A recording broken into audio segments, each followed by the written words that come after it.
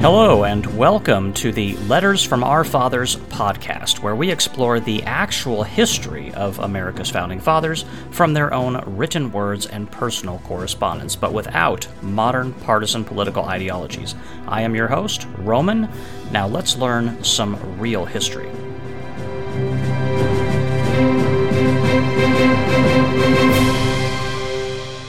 All right, everybody, welcome back. It is great to be back on this podcast. Welcome to the show. Thank you for your continued support of the work that we do here on our study group about the founding fathers of the United States of America. And welcome back both citizens of the United States and citizens of countries elsewhere in the world who just happen to be interested in this particular topic. Believe me, I believe the founding fathers would be very grateful to you folks who join this podcast from an international audience, that you're taking time out of your busy schedule to listen to the message and the voice that they have coming all the way back from 1776 and that time period. I actually wanted to call back to something that we talked about in the previous episode. I mentioned something about the Constitution of the United States, and this really gets to, I mentioned a couple things. One of them I'll talk about at a later date. I made this comment that anybody who stands against the Constitution of the United States and the Declaration of Independence is a secessionist. That is to say, they support secession. And that I still stand by that. I'll never not stand by that. It took me quite a few years, actually, to come to that conclusion, but that's basically what I feel. Reasonable people can disagree with me, but that is what I believe to be 100% factual. Now, like I said, I'll talk about that at a later date, but one of the things I talked about was, and that doesn't mean that you can't what I'm trying to do is draw a contrast between people who stand clearly against the Constitution, the foundation that is the Constitution and the Declaration of Independence, versus having some disagreement with some portion of it, specifically like the multitude of amendments that came after. And I mentioned one of those myself, the 26th Amendment. I'm against it. I do not support it. So does that make me a secessionist? No, it does not. What's the difference? The difference is, again, I support the foundational structure of the United States of America. I support the general principle of a republic, a government of the people, by the people, and for the people, and I support the basic organizational structure, the three branches of government, for the most part, with a few grievances about some of it, but for the most part I do. And I definitely support the Bill of Rights and the United States Constitution. So no, I'm not a secessionist because I disagree with the 26th Amendment and a couple of others. It's perfectly fine to disagree with a few provisions in there.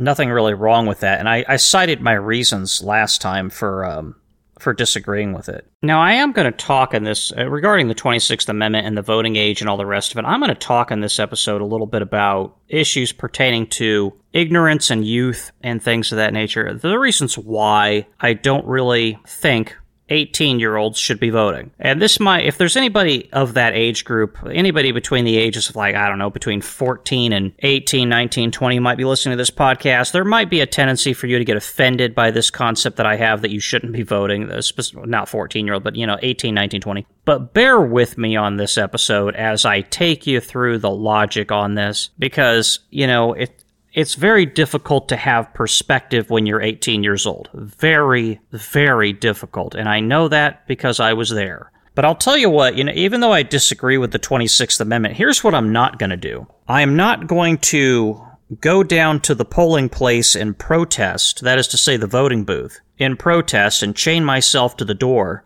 and refuse to move because I'm standing in protest of the 26th Amendment and I don't want anybody under the age of 21 to vote. I'm not going to do that. I'm not going to attack anybody who's under the age of 21 and tries to vote. I'm not going to do that either. I'm not going to try to take their rights away from them because according to the Constitution, people under the age of 21 have a right to vote, down to the age of 18. I'm not going to try to prevent that. I'm not going to try to take their rights away from them, even though I disagree with it. I don't believe that people 18, 19, and 20, and honestly even 21, if I had my way of doing it, I would probably actually increase it to like 23 or something like that. But I totally, or maybe even 25, I've actually kicked that idea around a little bit, like what would I think the voting age should be? And honestly, definitely not 18, definitely not 19 or 20, 21 at a bare minimum.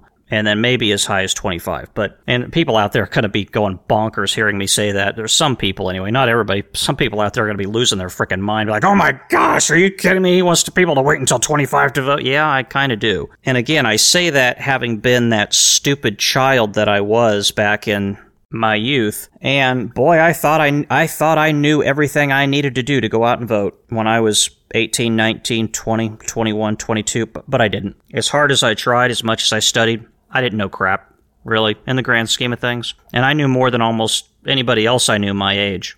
Frankly speaking, most people my age at the time that I knew couldn't hang with me in a casual conversation about what was going on in politics at the time. They just couldn't, because I knew a lot more than they did, because I put in the time. But I was still an idiot, because, like I said, there's no substitute for wisdom. And wisdom, it only comes in time. There's no such thing as a wise 18-year-old. They just don't exist, for the most part. And I think the Founding Fathers had some inkling that that was actual fact. But again, I'm not going to try to take away the rights of an 18-year-old or a 19-year-old or a 20-year-old who tries to go down and vote. Okay, I'm not going to slash their tires in the parking lot. I'm not going to try to have legislation passed in the United States Congress to ban people 18, 19, and 20 from voting, which would be unconstitutional. It would be a violation of the 26th Amendment. You can pass legislation out of Congress all day long, but if it violates a provision in the Constitution, it is illegal, and I'm not going to try to do that. Now, riddle me this.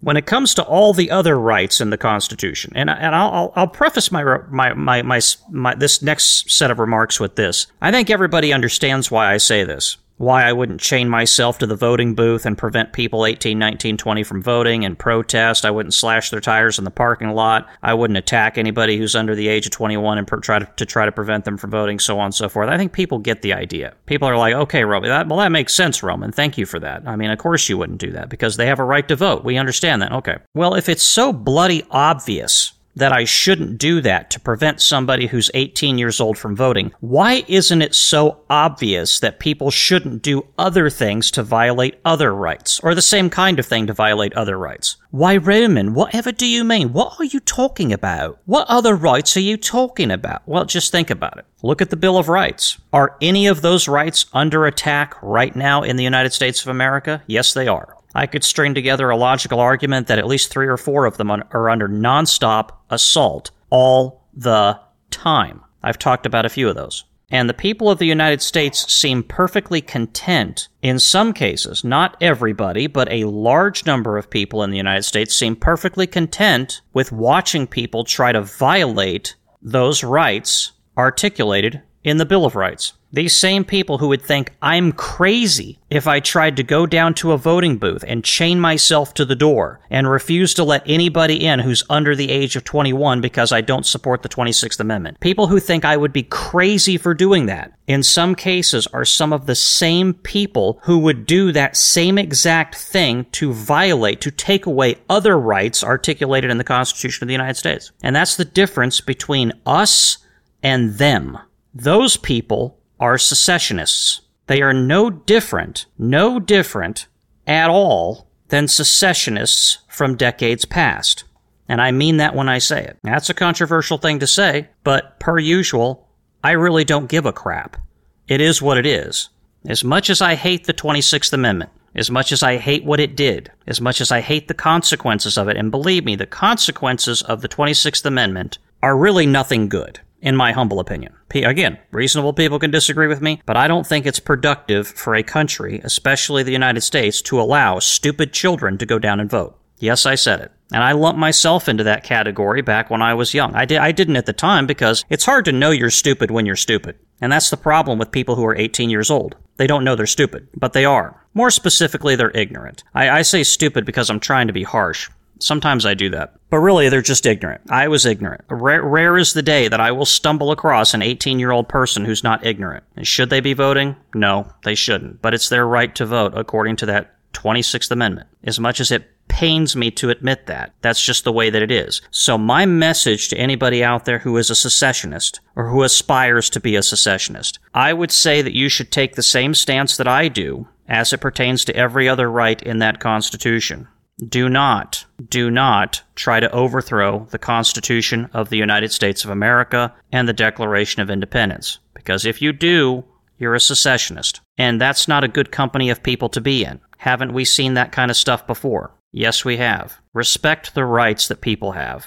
That's what we should do. Even if we disagree with those rights, respect it. Or get the heck out of this country at your earliest possible convenience because you do not belong here. You need to leave. Or you need to shut up and bite your frickin' tongue. And if you don't, you're a secessionist. That's my argument. Now, I would be curious if anybody agrees or disagrees with me on that sentiment. If you happen to be a user of Apple Podcasts, if that's how you're listening to this podcast, I would ask you to go leave a review on the podcast and let me know if you agree or disagree with my sentiments here. Because I would really be curious to know. Because I know people in my daily life who both agree and disagree with me on this. Some people agree and some people disagree. I've heard both sides of it. Frankly speaking, the people who disagree with me can't string together a logical argument. I'm just going to be honest with you. They can't.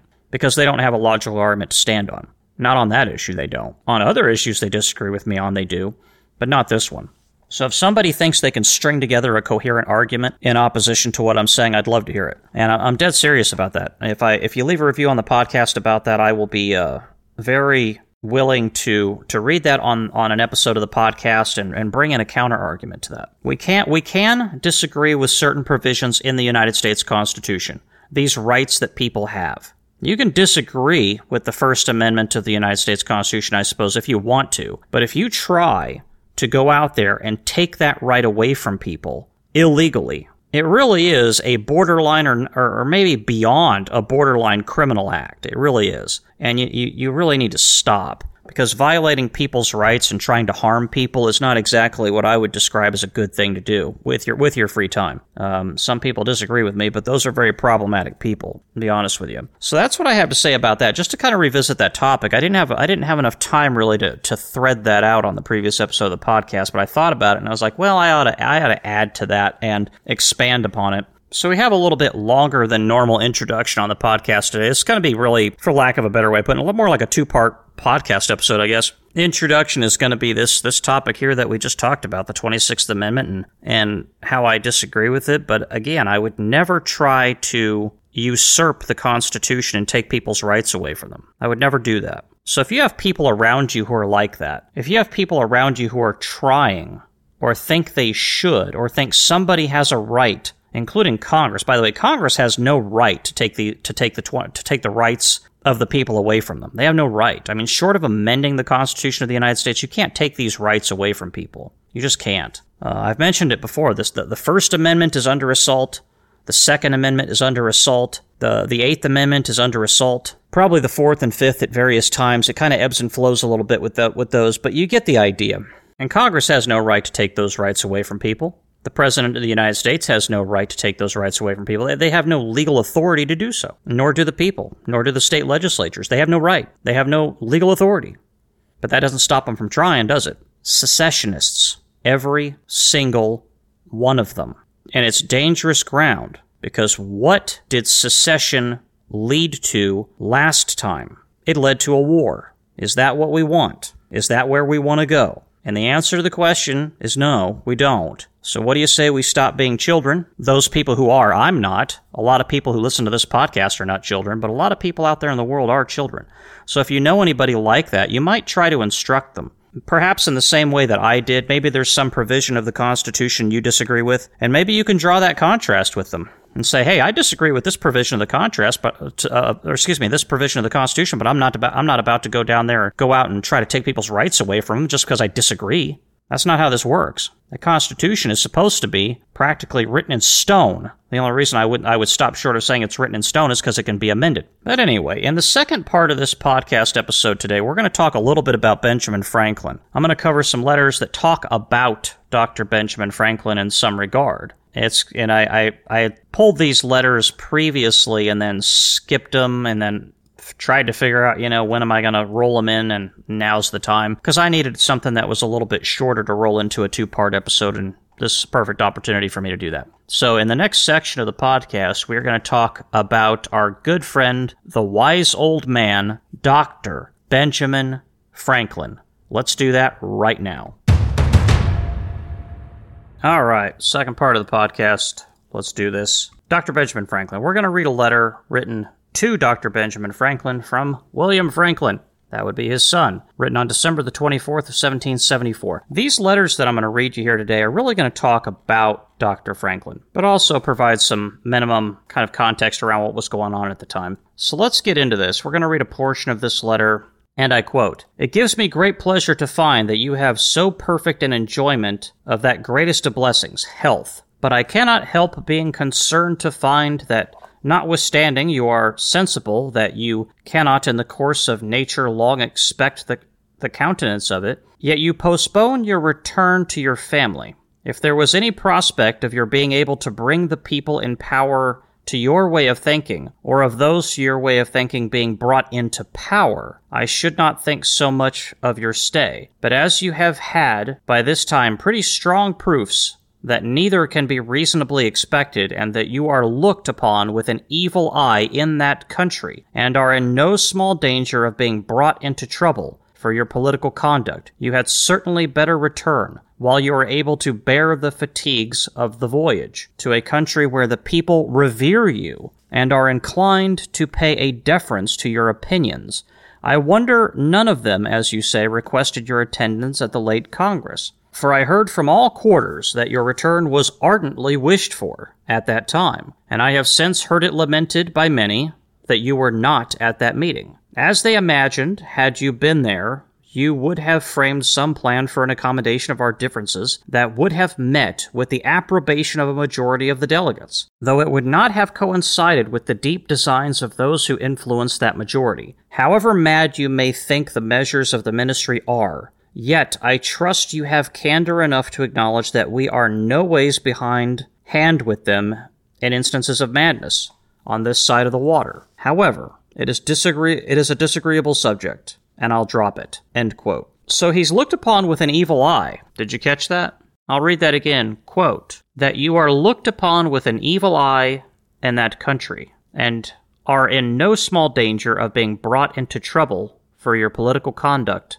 End quote. Does that sound familiar? Riddle me this. Do you suspect that a great many of the American people are looked upon with an evil eye from Washington, D.C.? I would argue that that's probably accurate. Just putting it out there. People can disagree, and if you disagree, just let me know. Leave a review on the podcast and say, hey, I disagree with you on this, and this is why. Okay.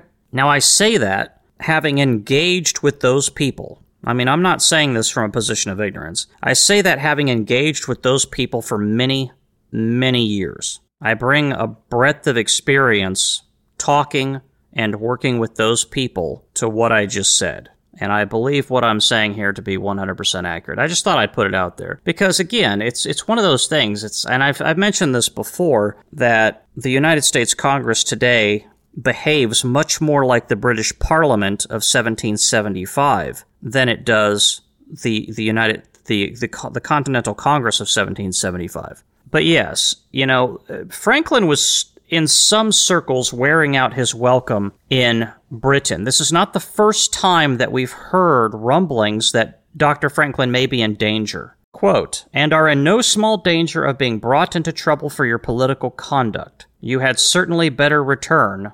End quote. We've heard that before in some of these letters written to and from Dr. Benjamin Franklin. There does seem to be a consensus here that he was in danger. This was not an easy thing that Dr. Franklin was doing. And there's a little bit of a story there that Dr. Franklin was none too happy with how he was treated in some cases when he was over there in Great Britain, which is partially probably why he came back much more resolved to securing the rights of the American colonists than ever before. And this part here where William Franklin says, quote, "If there was any prospect of your being able to bring the people in power to your way of thinking, or of those of your way of thinking being brought into power," end quote. And continuing on, quote, "neither can be reasonably expected," end quote. So neither can be reasonably expected. In other words, neither of those positive outcomes are expected. So he believes that Dr. Franklin was pushing against a brick wall. The tyrant was stuck in his ways, drunk on power, and the tyrant was not going to rehab. It's not going to happen. And if you see things like that in the central power of any given country, that's a problem. Even though a better solution to these problems is staring the king right in the face. We keep talking about this reconciliation that the Founding Fathers were trying for. It's right there, always available, and King George and the Parliament, most of it anyway, just completely crapped all over it. You know, arrogance runs deep in the central power of every country in the world. It always has. Not always this bad, but it always does. They think they're the geniuses. They think they're these people think that they really do run the world and that they know best. And most of it is delusion. And he talks at the end of the letter here, towards the end of the letter, about how he believes that Dr. Franklin would be very much welcome back in the United States. Quote, I heard from all quarters that your return was ardently wished for at that time, and I have since heard it lamented by many that you were not at that meeting, end quote. William Franklin seems to have the pulse of the colonies. He seems to understand that Dr. Franklin would be very much welcome in the Congress, and I believe that he would. Again, remember, Dr. Franklin was world famous. He was one of the few world famous American colonists at the time, known all over the place for the time. Considering there was no telephones, no telegraphs, no internet. This guy was known all over the place. Not everywhere, obviously, but in many places in Europe, he was, because of his invention, his genius for invention, and his wisdom. So of course you want a guy like that in the Congress. I sure would. And thank goodness Dr. Franklin did make it back, and he was able to participate greatly in the formation of the United States of America. Without him, I worry about whether or not the United States of America ever would have been a thing. Let's continue on. I got another letter written to Benjamin Franklin from a Jonathan Shipley on January the 12th of 1775. Quote, I think, as you do, that the highest pitch of human honor is the approbation of a free and virtuous people. I have had much more of it than falls on my share, but that pleasure is tempered, as it ought to be, with a proper sense of my own unworthiness. But I can only be considered by them as a distant, unconnected well-wisher. Your name will justly be revered by them as their first patriot, whose abilities have served and defended their country, and as their first philosopher, who has taught and enlightened America. End quote. You see what I mean? The wise old man. This guy really pays a great tribute to Dr. Franklin in just that one paragraph. It's fantastic. Listen to that. Quote, your name will justly be revered by them as their first patriot, whose abilities have served and defended their country, and as their first philosopher who has taught and enlightened America. End quote. Well said by Jonathan Shipley. Very, very well said. I really appreciate those sentiments. I feel the same way. And that's fascinating. The first patriot. And we haven't mentioned this in some time. I used to point this out on several instances where it came up. This line right here, quote, a free and virtuous people, end quote. Those two things go together. The Founding Fathers, again, this is yet another appearance of that statement about virtue and freedom and so on and so forth. The Founding Fathers clearly believed that freedom and virtue go hand in hand. It's almost as if you cannot have the one without the other. And again, to understand what virtue means here, you have to understand what the Founding Fathers meant when they said it. Not when somebody says it today, but what did the Founding Fathers mean when they said it? That's the virtue that you should investigate when you want to understand what are they talking about. You can have a free people, but they won't be free long if they don't have virtue. Virtue is the great guardian of freedom. It has a self-policing effect to things. And I would suggest you keep a mind toward that. And this concept of virtue, again, this is not something that they made up on the fly. This concept of virtue that they speak of here was written down a few thousand years ago. And there's something to be said for that. Nowadays, people seem to want to just make up virtue as they go along. It changes with the wind. And that is the very definition of chaos, instability. It's like building your house on the sand. It's not going to stand for very long. It shifts too much. It moves too much. And all too soon, it'll collapse. Let us continue on. Quote, I thank you most cordially for the copy of the petition to the king, which I approve and admire. They have set forth their grievances with a serious and manly decency, in the very language which a free people ought to use to their sovereign. But we, I suppose, shall advise his majesty to support the legislative authority of the mother country. Yet I am persuaded that the government at present would be very glad of a reconciliation, and if a method could be contrived to save their honor, I doubt not but they would come down to your terms." End quote. This actually takes me back to that discussion in the first portion of the podcast. Quote, "They have set forth their grievances with a serious and manly decency, in the very language which a free people ought to use to their sovereign." End quote. In other words, they organized themselves into a certainly gentlemanly organization, the United States Congress, a deliberative body meant to properly articulate in as clear terms as possible and in as gentle way as possible the various grievances and arguments that the American colonists had against the various tyrannical edicts coming out of the British Parliament.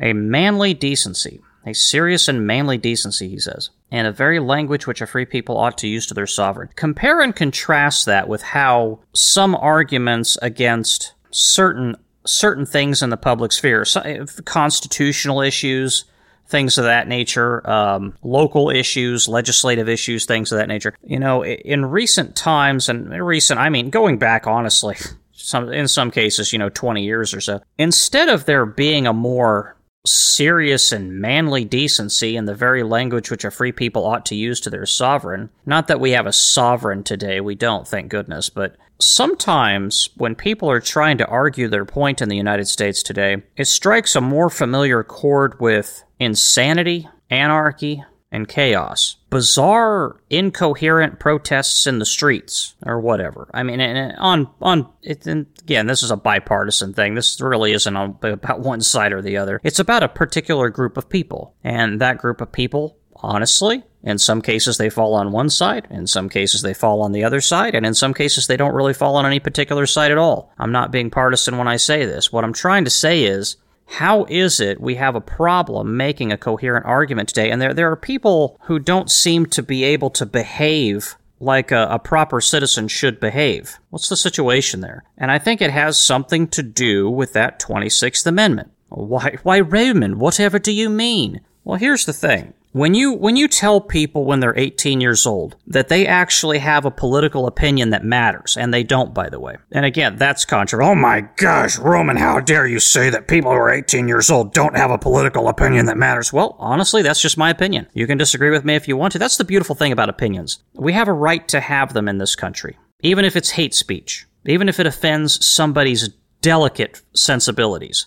We have a right to have opinions in this country, and it's always been that way, and it always should be that way. And the day it's not that way, this country is doomed. But that's an argument for another day. But my opinion clearly is that people who are 18 years of age have no opinion worthwhile of a political nature. They really don't. And when we tell people that they do have an opinion that matters when they're 18, and they can go out and vote when they're basically an ignorant child, we force them into this public discourse at such a young age, and we tell them to speak up and make their voice heard, instead of telling them to shut up and listen and learn, read books, study the wise men that came before you, understand their logic. You don't have to agree with it, but understand it.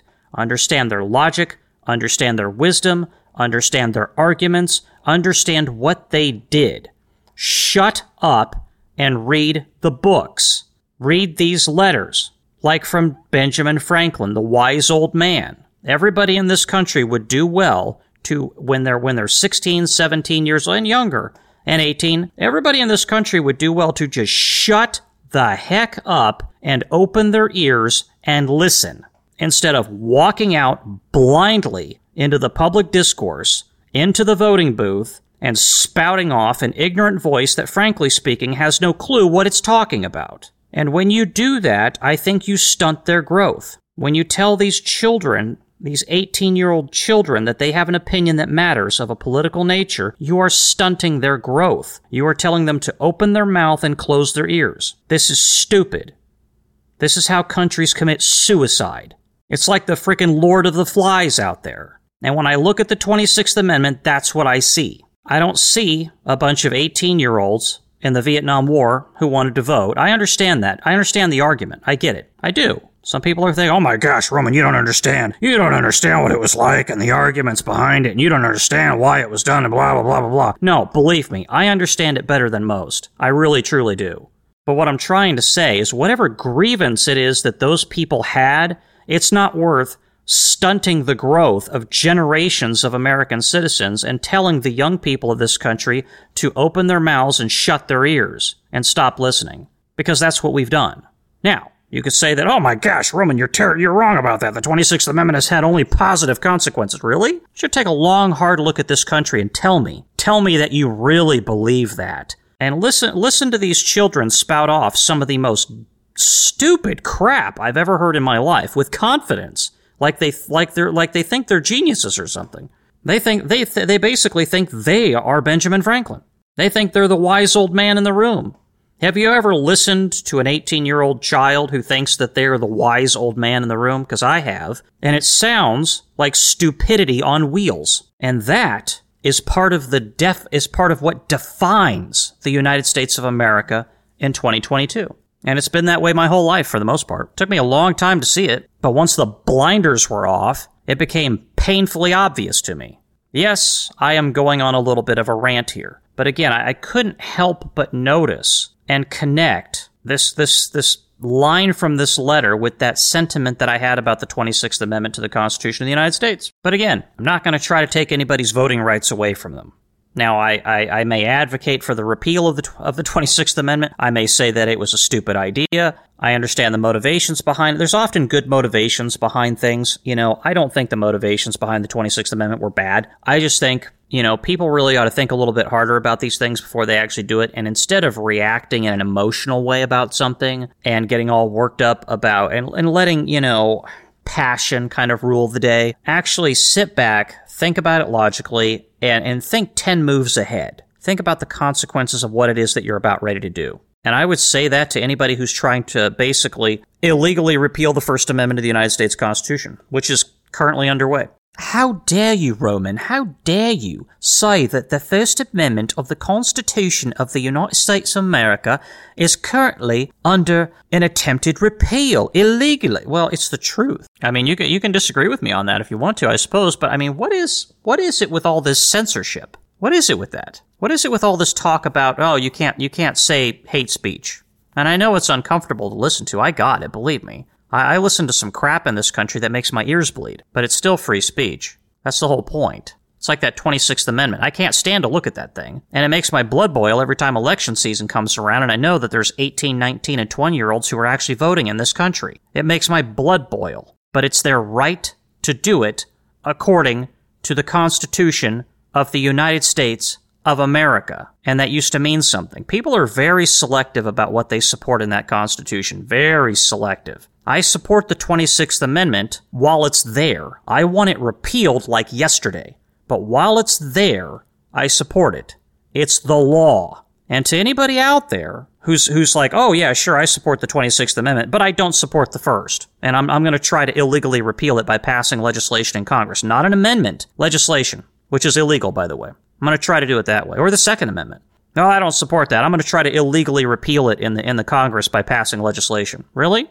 No, but by God, you support the 26th Amendment and a few others. That's interesting. Very selective. Very selective. Now you know why, and maybe you can start to understand why I call these people secessionists. I could use harsher terms for those people, but I'm not going to. But we got to get back to what's articulated in this letter. And in most of these letters, we got to get back to it. Not all these letters. There's some stuff in these letters I'm going to point out to you folks in the future that are problematic, and you're going to know why when I read it. But there's so much of this stuff that is good. Like this line here, quote, "Yet I am persuaded that government at present would be very glad of a reconciliation, and if any method could be contrived to save their honor, I doubt not but they would come down to your terms," end quote. That's a good thing. It's good to have reconciliation. Now, this guy, frankly speaking, was wrong. There wasn't going to be any reconciliation, and he was wrong about the government. He says here, quote, "Government at present would be very glad of a reconciliation," end quote. No, it wouldn't. The government of Great Britain wouldn't be glad of a reconciliation. They didn't give a crap. But the fact that the Founding Fathers were trying to reconcile was a good thing. The fact that they were doing it in the proper way, quote, they have set forth their grievances with a serious and manly decency, in the very language which a free people ought to use to their sovereign, end quote. And they did it as the following, quote, of a free and virtuous people, end quote. And they were led by people who were known as, quote, their first patriot, whose abilities have served and defended their country, and as their first philosopher who has taught and enlightened America, end quote.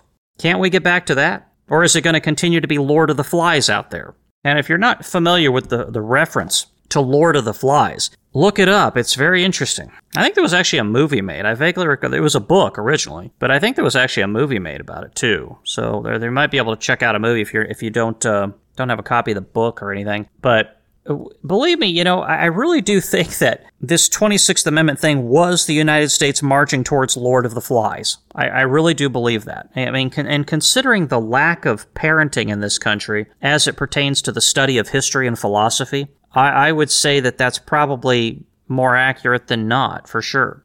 Parents have, for the most part in the United States, and I think honestly around the world, just completely written off this concept of studying history. I'm actually going to do a podcast episode a little bit later on about that very thing, that phenomenon, and why it happens and how it happened that way. But I'll conclude this episode of the podcast with this. Dr. Benjamin Franklin. Reading these letters, you definitely get the idea that he was a much revered individual, as well he should be. At least in the public discourse, as far as his facility with invention, wisdom, politics, all these things. This is where Benjamin Franklin shined for the most part. And I really do believe without Benjamin Franklin, it's hard to think of a way that this country is actually a thing today, the United States of America.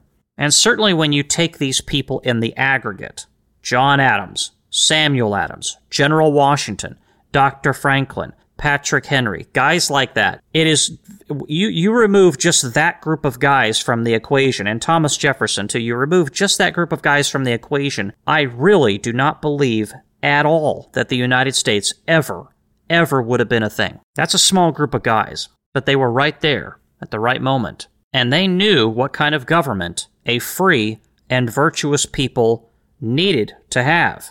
And it begins to be articulated in the Declaration of Independence, and continues on in the Constitution of the United States of America today.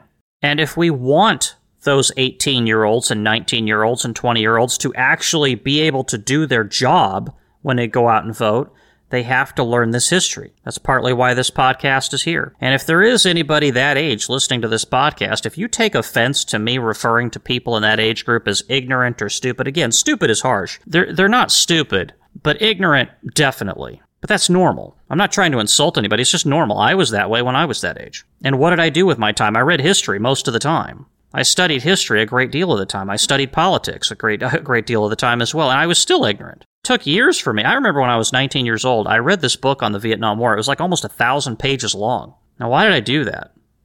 Not many 19-year-olds fresh out of high school are doing that. Most of them are going to keg parties and playing beer pong. I was sitting down in the evening times reading a book on Vietnam because I knew that I was ignorant at the time. I mean, somewhere deep down, I knew it. I knew I didn't know what the heck I was doing. I would never say it. I didn't want to admit it, but that's the way that it was. And that's what I'm trying to drive home to people out there. So if you are that age, if you're listening to this podcast and you're 14, 15, 16, 17, 18, understand I'm not trying to insult anybody. I'm just telling the truth. And it's a hard truth to say to yourself. Nobody wants to say that they're ignorant. Because what? It makes you look bad, right? But it doesn't.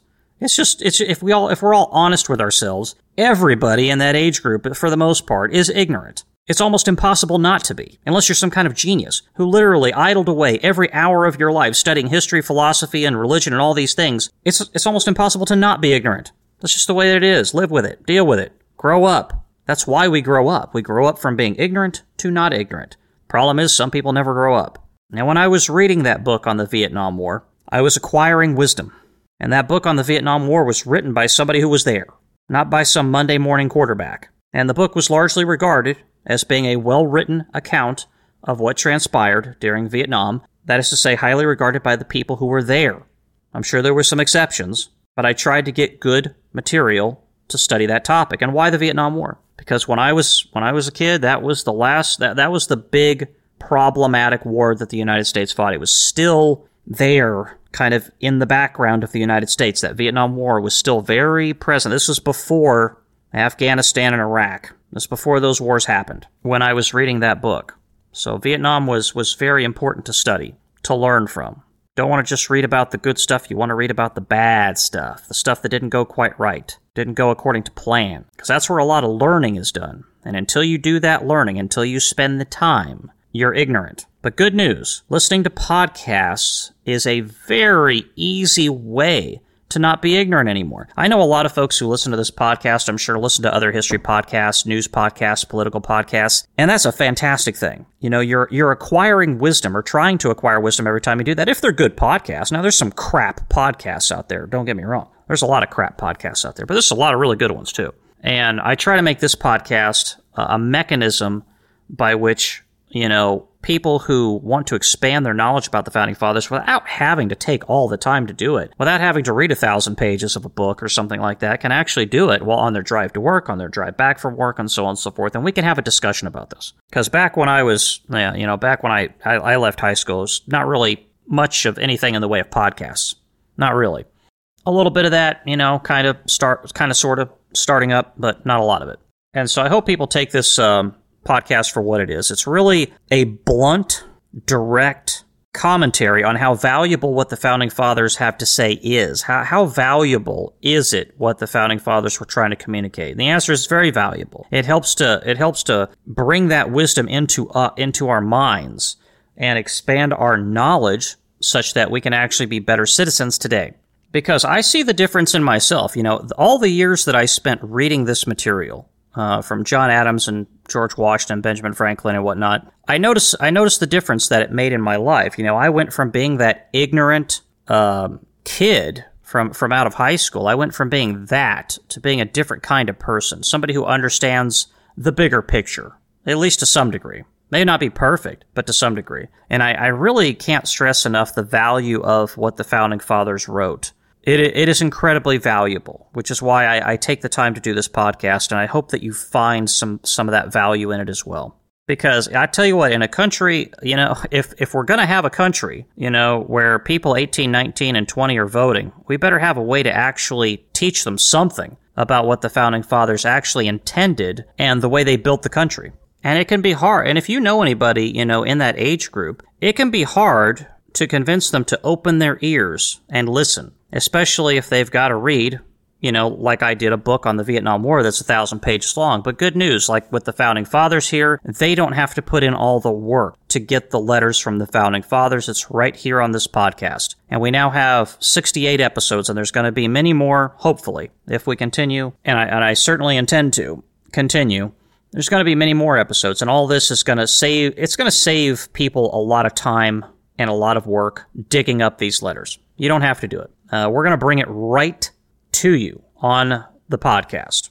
And so I hope you enjoy this episode, as harsh as it is, a harsh commentary on the Lord of the Flies situation with the United States of America today. And we've really let children kind of run away with themselves and think that they're you know, the wise old man in the room.